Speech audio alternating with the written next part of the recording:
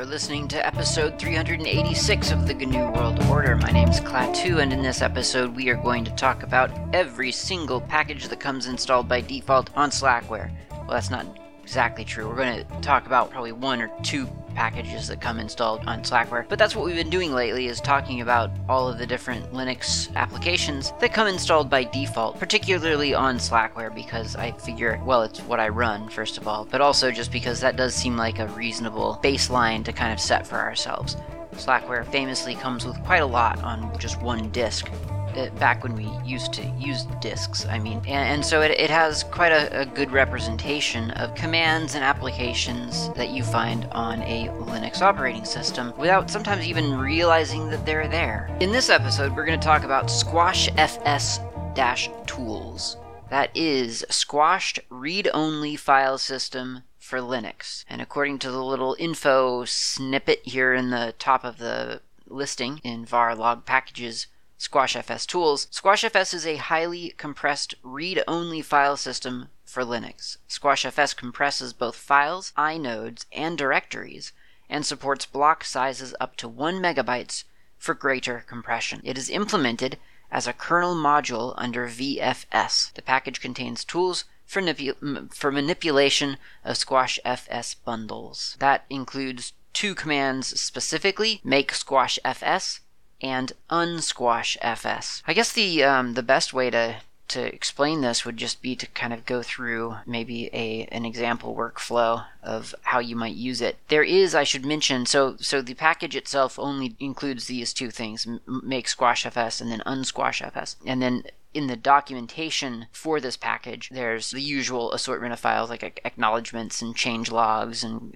licensing and stuff like that, but also a sudo-file.example, which is kind of an interesting read. It's a shell script designed almost to sort of take you through all the big features of squashfs, and so if you look at that's kind of an interesting read, actually. That's how I started all of this out, was just reading that, and it is quite interesting. I mean, it's not the man page or anything like that, but it's a good read, and it is a shell script, so it's not explaining anything to you. It's just demonstrating how to use the tools that it provides. Okay, so here's how to demonstrate, or here's how to use the tools.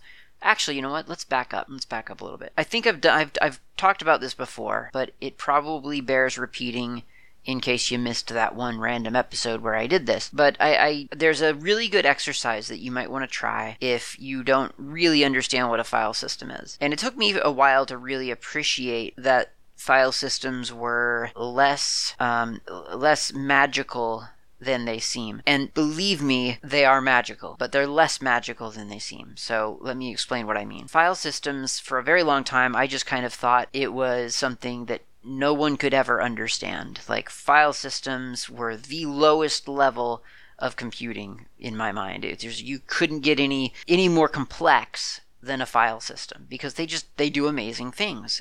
And they really do. Like, they're absolutely amazing.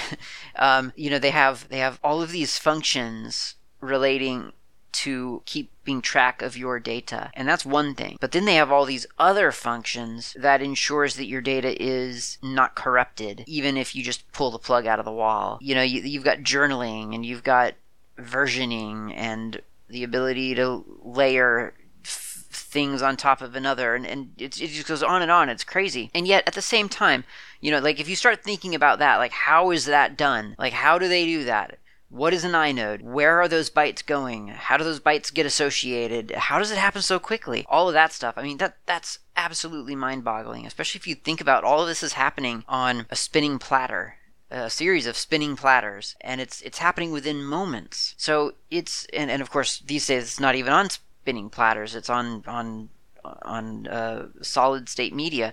So it's even happening faster now. So it is amazing. And I think that people who understand this stuff and write the stuff and optimize it, I mean, they're way, way beyond anything I'll ever understand in terms of code and efficiency and reliability and all that other stuff.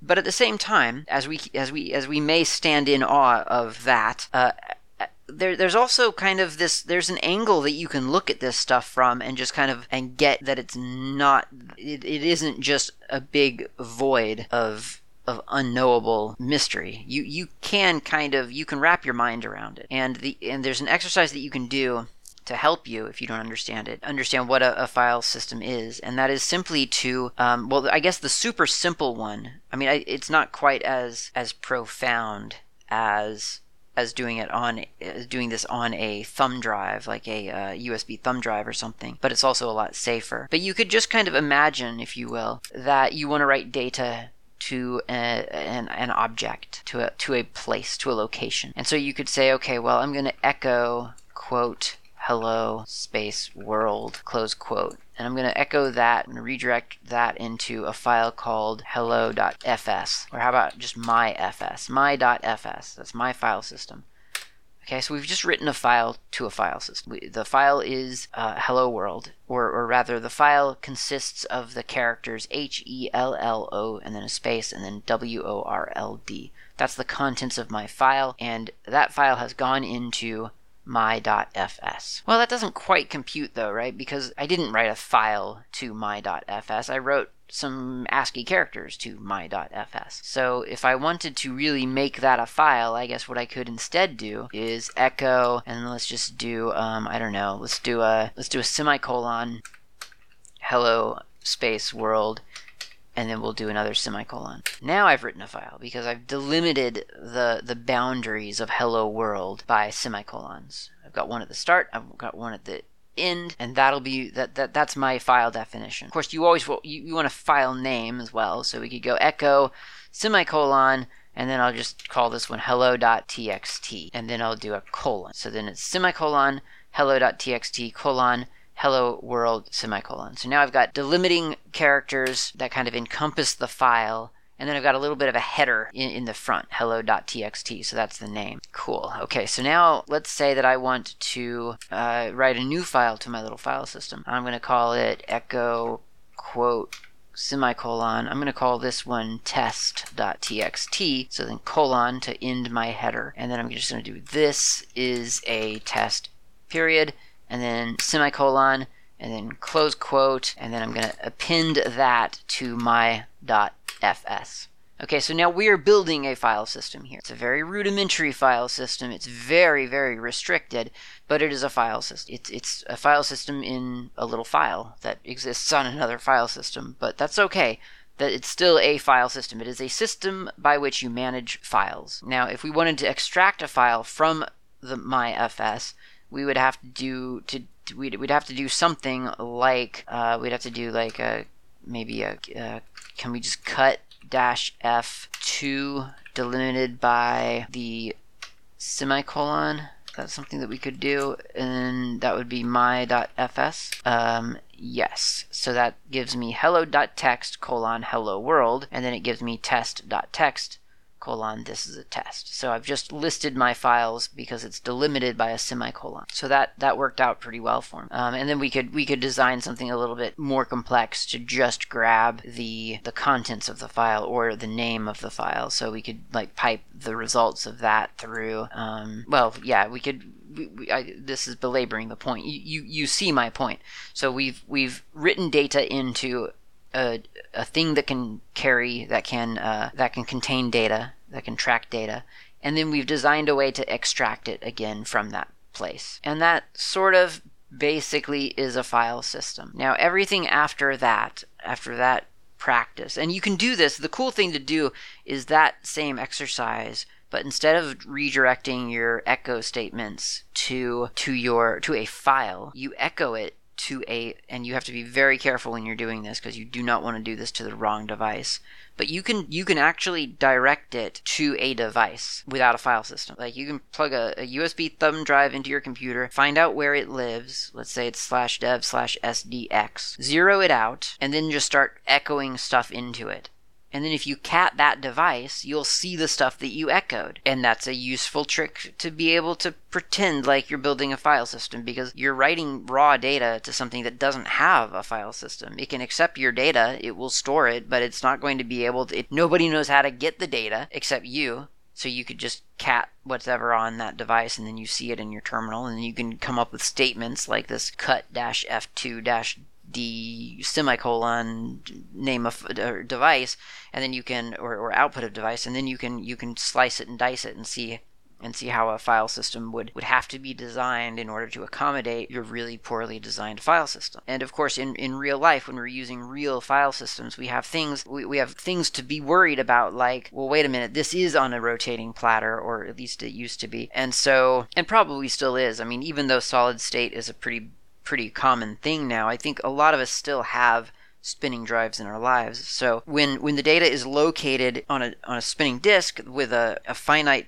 amount of storage, now it has to figure out how it's going to make files bigger without also overwriting a file that needs to exist as well in that space. So then you get all of these sort of problems of okay, well, how much space am I going to allot for this file, which in theory shouldn't be too big, but gosh, it could be big. We don't know what the future is going to hold.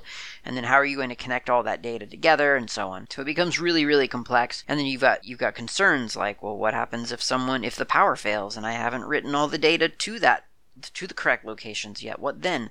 So you come up with a journal, and then you write all your data to the journal, because that's a really super fast and easy place to stash stuff. And then if the power gets pulled, you can turn everything back on, and if the journal's populated with stuff, then you write it to where it was meant to go, and so on. File systems, they're magic, but at the same time, they're also not magic. Okay, so that's kind of, I just wanted to make sure that we all kind of understood what a file system was, and now I'm gonna say that we all do. We all understand what a file system is now. Alright, so I'm gonna make a directory here. I'm gonna call it FS. I'll go into FS. This is my working directory. Okay, so what I'll do is I'm going to create I guess I'll just keep doing the same thing. So I'm going to make a directory called hello, and I'm going to make a directory called test. And in hello, I'm just going to list my bin folder into a file called hello world. So that's good. Now hello has a file called world in it, and I'm going to list var log into a file called test log. Perfect. I've got a super simple little directory structure here. It's got two directories, hello and test, and there's a file in each of those directories. If I were to, for some reason, if I knew that those files were read-only, I have no reason to think that I'm going to have to add data to that structure. Maybe I would want to squash it, and I could do that with make squash, actually sudo make squash, I think. Well, let's try it without it. Make squash fs. Actually, I'm going to back out one. I'm going to make squash fs, and then my directory called fs, and then I'll just call that, you know what, I'm going to change this directory from fs to dir, because fs, I'm going to be saying fs a lot. So, okay, make squash fs dir, and I'm going to make that dir.squash, sqsh. And it tells me that it has done that for me. If I do a listing of files here, yes, it looks like I do have a new file called dir.squash. It's 496 bits. No, 4096 bits. That's 4 bytes. And I think that looks pretty good to me, and it seems pretty reasonable. Okay, so that exists. That's a file system now. And I can test this out by doing a sudo mount dir.squash, and I'll mount it to mount or /mnt/hd, and that of course already exists on Slackware. They pre-populate /mnt a little bit.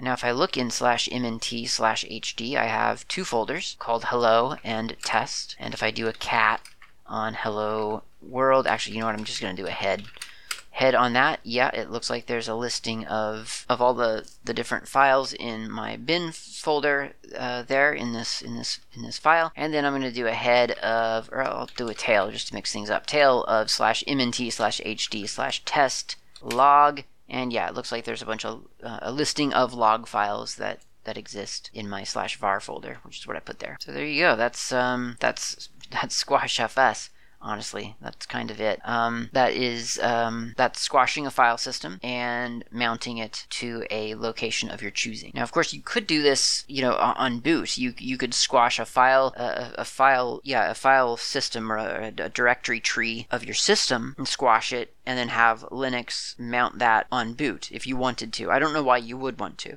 but you do see that sort of thing sometimes. I know some of the Linux distributions designed to run on thumb drives will use squashfs, either as their base image, because why not? It can be small and it's read-only, so they'll use squashfs as the root of their system. They also will use squashfs sometimes as kind of the starting point for like the user's home directory, and then they'll use something else like unionfs to make modifications and add that to the squash image. But that's getting beyond what we're talking about here, because we are exclusively talking about squashfs. So the other side of squashfs, or the other side of make squashfs, is unsquashfs, which is really just an unarchiving tool. So if we do unsquashfs -help, it tells us that there's a couple of different options, several different options, and because this is an unarchiving tool or an extraction tool, I think it helps to think of it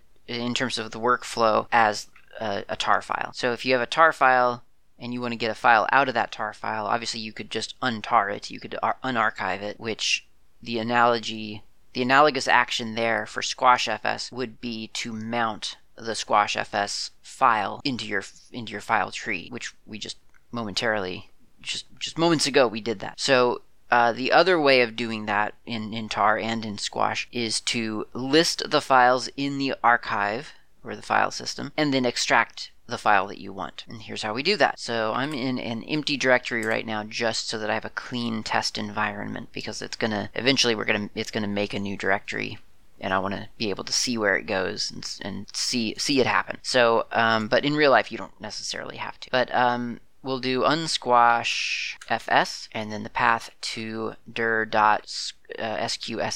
Actually, I did that wrong already. Unsquashfs-ls and then the path to the squash file system. And that simply tells me what's in this squashfs. So the root level directory is called squashfs-root, which of course I didn't make that directory myself. That's an artifact of squashfs. So we've got the root folder here, squashfs-root, and then /hello/world, /test/log. So those are the files available to me, and if I want to extract one of those, I'll just do unsquashfs, path to my squash directory, and then tell it what I want to extract. So in this case, I'm going to say, you know what, let's do it wrong first. Let's watch it fail, because it's a little bit disconcerting when it fails, because it acts like it succeeded. So we're going to do unsquashfs /demo/dir.sqsh space log, and that tells me that it's created one directory, but 0 files, 0 symlinks, 0 devices, and 0 FIFOs.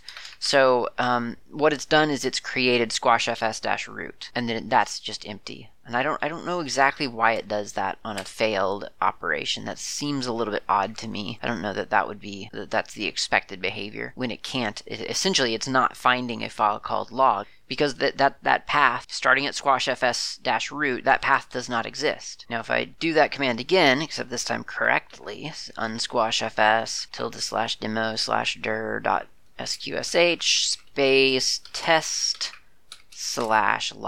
Now it creates one file and 2 directories. And so if I do an ls-R or just --recursive on squashfs-root, I find that there's a directory called test, and then inside of that, there's a directory called squashfs-root, and then inside that is a directory called test, and inside of that is a file called log. And certainly if I were to do a head, or I think it was a tail for that one, wasn't it, of squash test log, there it is, the contents of /var/log or whatever I piped into the log file. That's pretty much it for squashfs, to be honest. That's the use case and the workflow. The only other thing I can think to kind of mention here would be some of the options, which I feel like these are, definitely when you're first getting started using squashfs, I think you'll probably get by a lot without really having to worry about any of the options, because most of them they're relatively advanced, I would say. I guess it kind of probably depends on your use case, but for me, yeah, I've never used any of the, well, I've used some of the options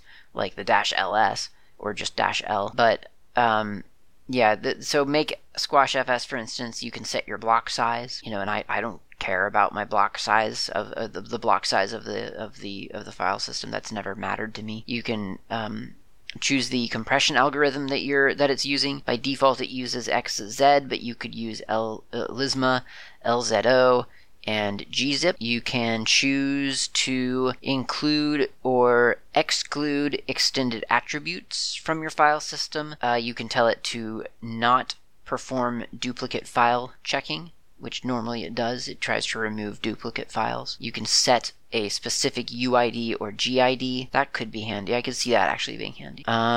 That's about it. Well, I mean, that's not about it. There's more. There are more options, but I think you get the idea. For unsquashing, you've got things like yes, unsquash all of the extra attributes or the extended attributes, or do not extract them along with the file that I'm unsquashing. You can give it a destination, a -d for destination, and then provide a file name, so it's creating that squash root fs content in some other location. You can tell it how many processors you want to use, so if it's a particularly big squash fs image, you could dedicate more power to it, so that's -p for processors, and that's probably about it, honestly. Again, you can set the decompression algorithm between gzip or xz or whatever, and that's it. That's Squash FS. It's kind of beautifully simple if you think about it. It isn't as complex as you might think a file system related command could be. I almost think it's simpler than makefs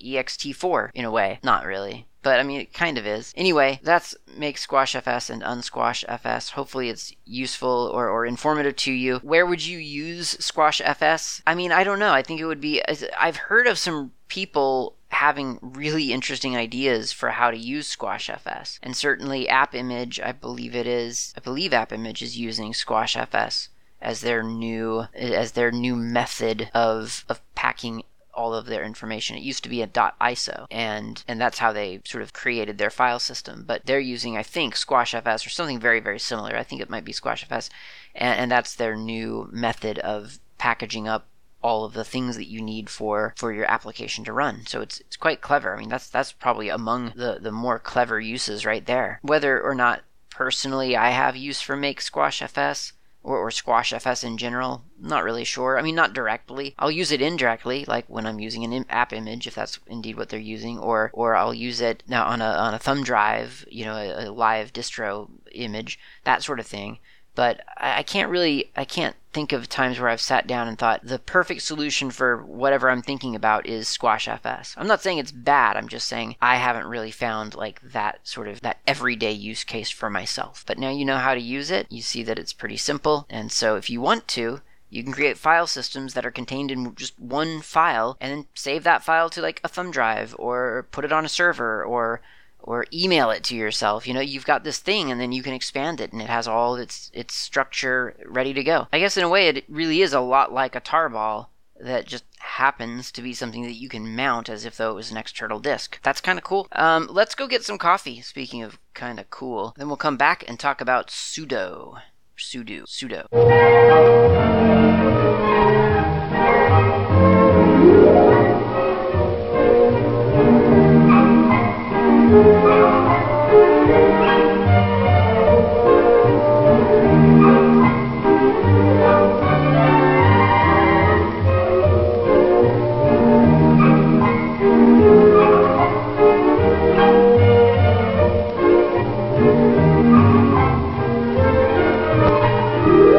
Let's talk about sudo. I probably have a lot more to say about this than I think I do, and I might as well get started now. First things first, I didn't used to be a user of sudo. For a very long time, I just thought it was like this weird extraneous command that was probably nice for users of a system where there are a lot of users, but not really necessary if you're the only person using your computer. That just didn't seem It felt like sudo was just one more thing to worry about in a way. So I didn't really get why people were so interested in sudo, and I didn't really get why people were so keen on disabling the root account in favor of sudo. Because I thought, well, surely if someone's going to hack your system, then they may as well just hack your sudo account if that's the problem. Like, why don't they just hack the one that controls sudo, and then they get access to your whole system, and all they've done is they've shifted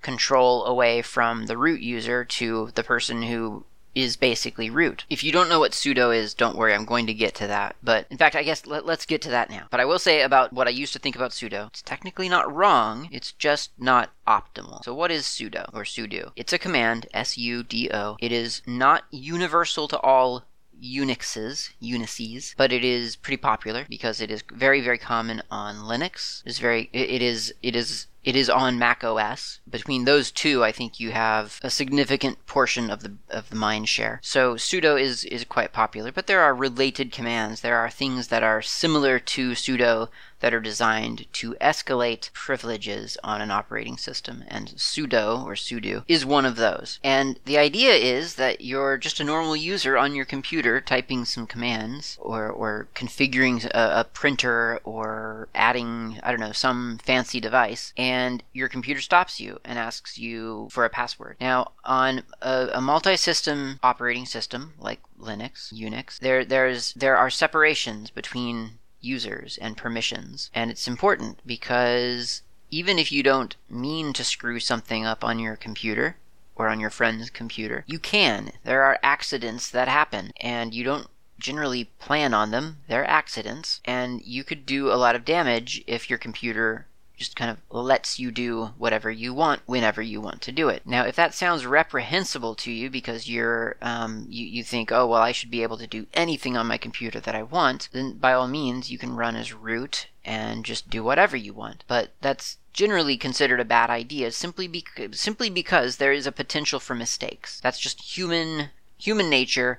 You can make mistakes. And so the computer, to be more user-friendly, is designed to trip you up a little bit when you try to do something stupid. Now, a computer can't really decide what's stupid and what's not stupid, so the way that we tend to determine that, to make the determination of when the computer should try to trip you up, is essentially when you try to do quote-unquote dangerous things. And again, a computer doesn't know what's dangerous and what's not dangerous, but there are just some things that the designers of the operating system that you're running and the desktop that you're running and so on have decided, well, this is a security risk. If you do this incorrectly, then bad things could happen. Either you could erase your data, which would make you very sad, or you could open up something so that someone else could access your data, which could make you very sad. So when you're a user, you have a login account, and when you log in, you are restricted to your home directory. That's where you get to write data. You get to make all the data that you want in your home directory, but you can't just go making files outside of your home directory. There's one exception to that usually, and that's the /tmp folder.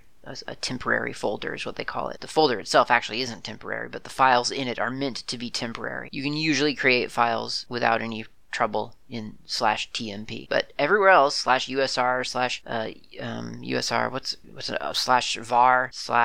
/etc. I was beginning to think there were only like 2 folders in the Linux root directory, at Linux root, and so those are all protected from you as a normal user. And if you want to make files in those directories, in those locations, you would have to escalate privileges. You need additional privileges to do that. So you've already logged in once as yourself with your password 123. Hopefully that's not really your password. And that gives you permissions to access your home directory. It doesn't let you access your friend's home directory, and it doesn't let you access /etc or /user or usr or /whatever. It's just your home directory. So one way to escalate privileges, to become a user who can do whatever they want, is to change your user, sort of who you are on that computer momentarily. And that can be done usually, again, on Linux at least, you can do it with an SU, which stands for either switch user. Some people think it's called super user. I don't think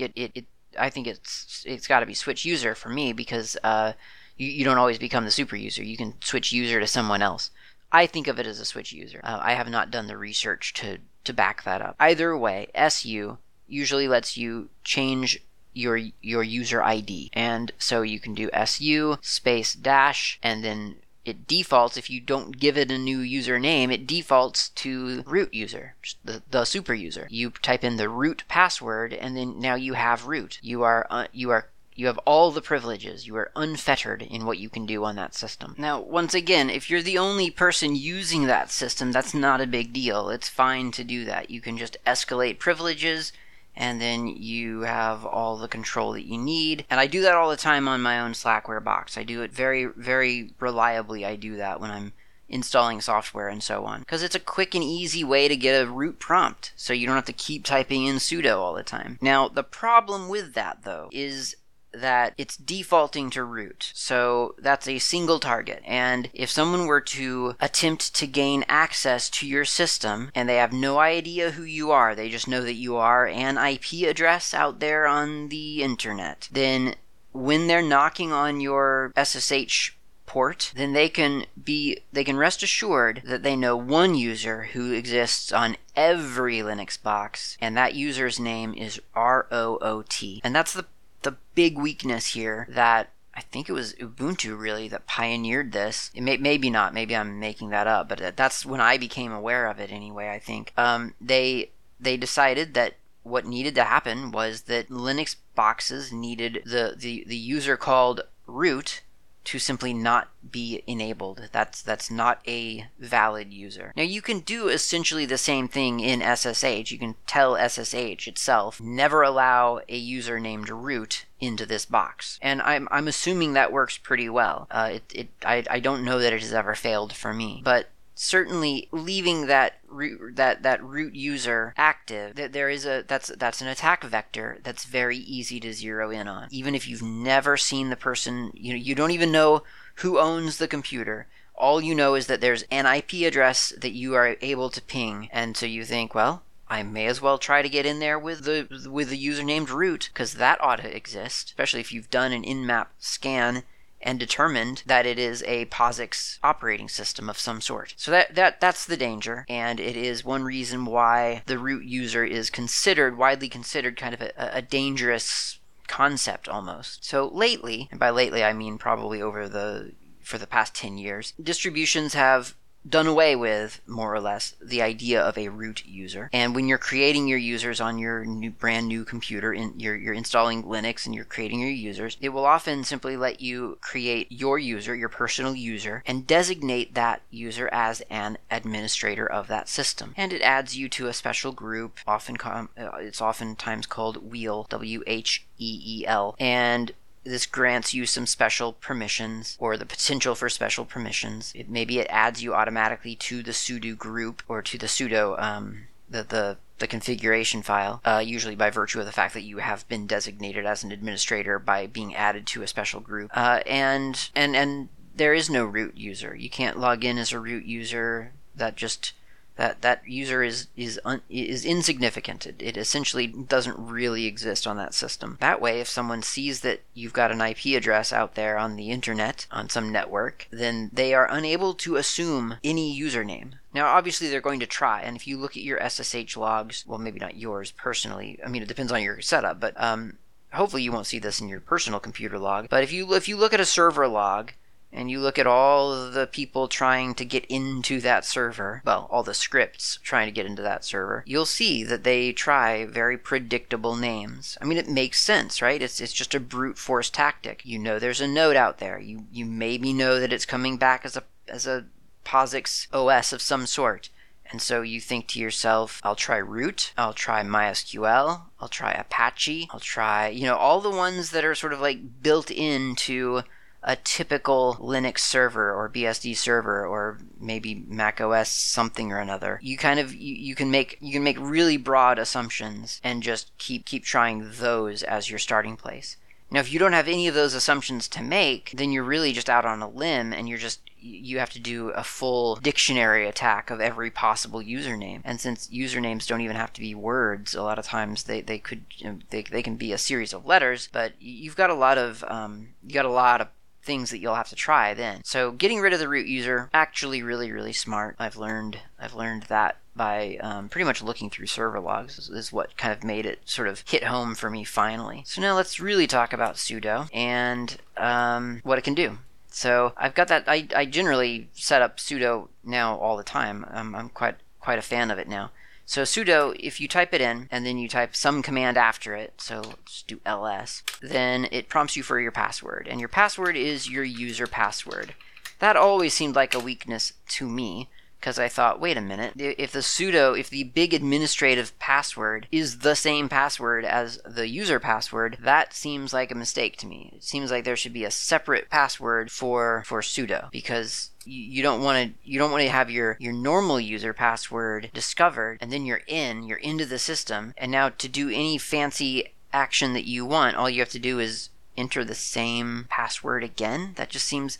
Surely there ought to be a different password for that action. And while there may be an argument for that, I'm not sure that there is actually, but maybe there is. There's a scenario where that would be useful. The idea behind sudo is to verify that the person trying to do the dangerous thing is the same person that logged in the first place. That's what the sudo command is tuned to do. So it could ask you, and you can configure it to ask you for a different password. You can create a separate user reserved just for the administrative actions, and you can prompt sudo to prompt you for this target. It's called target PW. It's a option that you can set in the sudoers file, and then it'll ask you, instead of, well, you have to tell it to what user you want to verify as, so -u somebody or -u admin, or whatever secret username you were going to use, and then it would ask you for that user's password.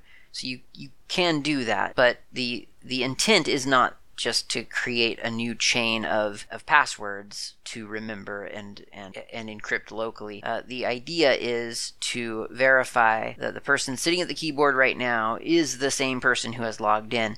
So the scenario that I always imagine, is that you are at work or whatever, you're typing away, you get up from your computer, foolishly do not put it to sleep, and you go get a cup of coffee. You come back, or while you're away, someone walks up to your computer that you did not lock. I said put to sleep, but I meant just screen lock it, and they start typing, and they type dangerous things. Now, if sudo is not there to prompt for a password, then they would be able to do whatever they want in theory. But sudo's there, so now when they do the dangerous action, whatever it may be, sudo asks for a password. It's asking for your password. Well, they don't know your password. They didn't log in. They've just taken over your computer temporarily. And I do get the sense that there's a bit of superficiality to the idea that, oh, well, let's just put another password there, because surely that will trip someone up. Because in the scenario that someone has obtained a password, then it doesn't really matter whether it's your password or the root password that they need to obtain. They're going to obtain the password, and then they are going to proceed. So if that's where we're at, it doesn't really seem to matter that much whether it's a secret password or your secret password. Both should never be discovered, and if they are discovered, then you're in trouble. So sudo, it just verifies that you're the same person that you were when you logged in. Now, on many Linux distributions, sudo is set up for you. It is configured from the start, and when you create that initial user and mark that user as an administrative user, you are added to the sudo group, and you are able to invoke sudo to do lots of different administrative commands. Slackware, that is not the case. It includes sudo, but it doesn't come set up for you. So you need to set that up for yourself. It is not difficult. It is simply a matter of editing a sudoers file. sudoers, sudoers. This file can only be edited by the command visudo. That's visudo. If you know me at all, I use the Dvorak keyboard. Dvorak keyboard doesn't really love Vim or Vi, and so I tend to avoid Vi just based on my keyboard, to be honest. So I'm gonna do a workaround myself for that, and that workaround is to set an environment variable before issuing my command on the same line. So I'll do sudo all capital _editor equals, and then whatever editor I want to use. I'm going to use JMax, which is the Joe editor.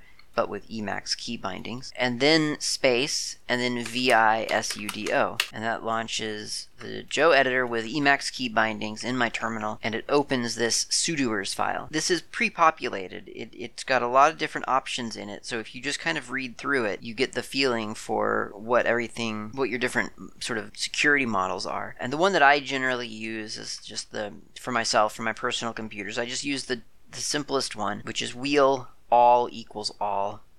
And it says right there, it says uncomment to allow members of group wheel to execute any command. And for my purposes, for my personal computer purposes, that's really all I need is, yes, just make it so that the sudo command gives me all access. Because once I've confirmed that it's me, then that's really all I need.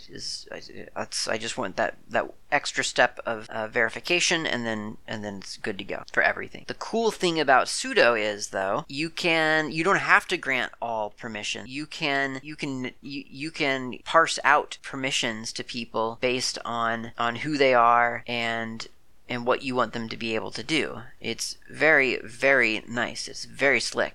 So for instance, you could have user alias specifications. So there's a group of users, and it could be a username, it could be a UID, it could be a user group, a Unix group rather, and you can add these entities, whatever they are, to a user alias. So for instance, the example that it provides in the pre-populated configuration file, user underscore alias admins, all capitals, equals, and then it lists three different names. With that group being created, that user alias being created, you can now assign permissions to the admins. You can give them very specific commands that they may or may not do. So for instance, you might say command underscore alias admins equals, and you might let them do, I don't know, /sbin halt, /sbin reboot, /sbin power off. But only the people assigned to that group may run those commands. That's pretty great. And it doesn't have to be it could be any number of commands that you assign to people based on their different tasks. So, I mean, you can imagine, for instance, there being some number of web developers in a company, and you want to give your web developers permission to, maybe start and stop the web service, the web server that they're running, because maybe they're going to have to troubleshoot. And so you could give just your web developers permission for just that command or just that script or whatever it is that however you've enabled this process to occur. You can give them access to that process, and you can make it off limits for everyone else. But you can have everyone else being able to, do something else, like compile code or whatever. So yes, it is very flexible, and it's all in this sudoers file, and you can read through all the different examples, and you'll kind of get a feel for it. So once you've added yourself to the sudoers file by means of identifying what group you are in, and then enabling that group to take whatever action you want. Like I say, for me, I just do %wheel all equals parentheses all close parentheses space all, and that says that it lets the group wheel execute any command. You can even, amazingly, and this is kind of crazy, you could do that with no password required, and there's a line for that. It tells you how to do it. It's %wheel all equals all no password : all. So you can make sudo really, really pretty transparent to yourself. It doesn't have to be the group wheel. It could be the group sudo. It could be the group staff or admins or whatever group you have on your system where you're assigning people to certain tasks. And it's very easy to define in the sudoers file. As you can see, it's a matter of either grouping users together in a sudoer user alias, or using a common group name to designate them as people with certain privileges, and so on. It's quite simple, as you can see. Now, once you've done that, you've got sudo enabled, and you can start executing commands with sudo, and that's just a matter of sudo and then whatever command it is that you want to run. There are some subtleties about sudo that you may or may not run into. So for instance, especially if you're coming to sudo from just plain old su, you might forget, for instance, that your path, sudo echo $path, let's do that. Your path that you've set for yourself is not the same as the root user. So Just because you're escalating your privileges with sudo does not mean you're inheriting a better path. So, for instance, if my root user has access to, well, let me look at their path, su, and then I do an echo $path, I get user local sbin, user local bin, sbin, user sbin, bin, user bin. So there's a couple of important ones there, like /sbin and /user/sbin. None of those paths, those two paths are not on clat2's path. When I did an echo of path as clat2, I get a lot of stuff, but none of them are sbins. So that means that if as clat2, I'm going to exit out of my root prompt, as clat2 I say sudo reboot, boy do I hope this doesn't work, it tells me reboot command not found. Why wouldn't it be found? Well, if we do a which reboot, command not found, right, it's not on my path. As root, if I do which reboot, it tells me, hey, that is in /sbin/reboot, and clat2 doesn't have access to /sbin. So when clat2 as a user is running something with sudo permissions, I'm not granting myself any new path. I'm simply granting myself permissions to do things that I wouldn't normally have permissions to do. Now, if, again, on a single user system, this probably isn't something that you're going to be using, but let's say that you did have those web developers and those admins and so on that you wanted to hand out permissions over sudo, then a user can learn what their permission or what they're allowed to do with the --list option. So sudo --list, that doesn't do like a list of the current directory or anything. It's not a command, it's an option. So sudo --list tells you exactly, it says user clat2 may run the following commands, and in this case it's all, so it's not very useful as a single user. But again, had I defined separate commands that I was able to run there, then I could get that. You got to get a list of those commands through the --list option, which I think is quite useful, especially in this theoretical model of having lots of different users. And that's where sudo really, really excels, I think. I mean, it's great for getting rid of the root user, the root vector, but for multiple users on a system, it really is great. That's where it really, really shines, because you can just do whatever. There are a couple of other things in the sudo package that we should probably talk about. There's CVT sudoers. This is a conversion application that you probably won't use unless you're getting pretty fancy with your sudo install.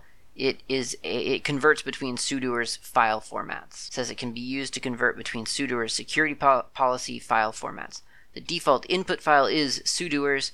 The default output is LDIF. LDIF being an LDAP, LDAP data information format. That's what that stands for.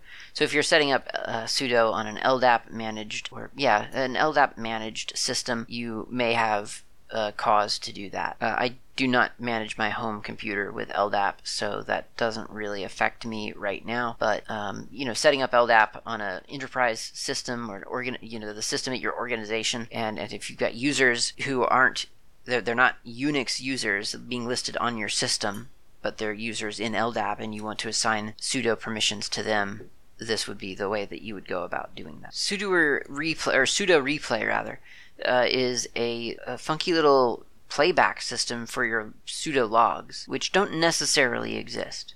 Now, I admit I have not really been logging much at all at home lately, so I know I don't have the sudo logs turned on. So that is something that I can configure in the sudoers file. So I'll get a root prompt here, and then I'll do my sudo _editor equals jmax space by sudo. That opens that up. And now I need to do a search probably in here for log. Here's a log.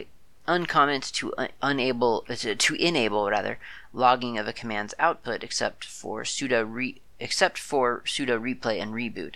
Use sudo replay to play back logged sessions. Okay, so default log output, default user bin sudo replay log output, default user log bin sudo replay log output, defaults reboot log output. So what it's saying is, we're enabling log output for sudo, but it is disabling sudo replay from replaying itself and from replaying a reboot. So that's rather significant. So I'll save that, and now sudo is being logged. It is anything that I do with sudo will be logged to that file.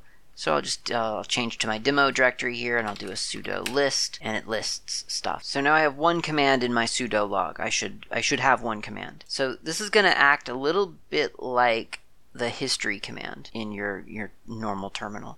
There's two ways to approach this. You can either view what is in your log. That's just like typing out history. Or you can run a command again from your log, which would be like hitting the exclamation point and then the number of the entry in your history file. So for instance, I can do a sudo replay -- list to view my log, and one of the entries in that log file contains a TSID, well, the only entry right now. It tells me where I was when I executed the command, who executed it, what the command was, and there's this designator, which happens to be 000001. So if I do a sudo replay that number, 000001, then I get the directories listed again as sudo. And that's it. That is everything in the sudo package. That's everything that the sudo command can do for you. And thank you very much for listening. I'll talk to you next week.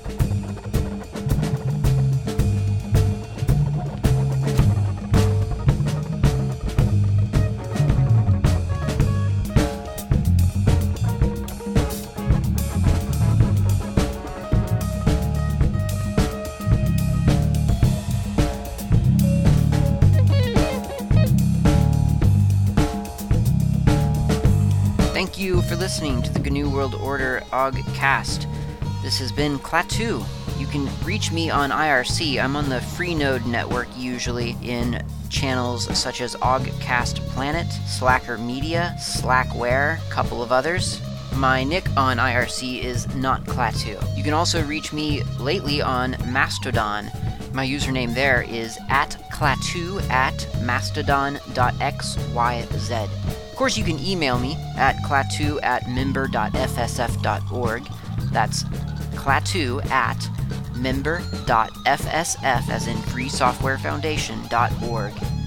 And of course, you can visit my various websites, gnuworldorder.info and slackermedia.info. I will see you next time.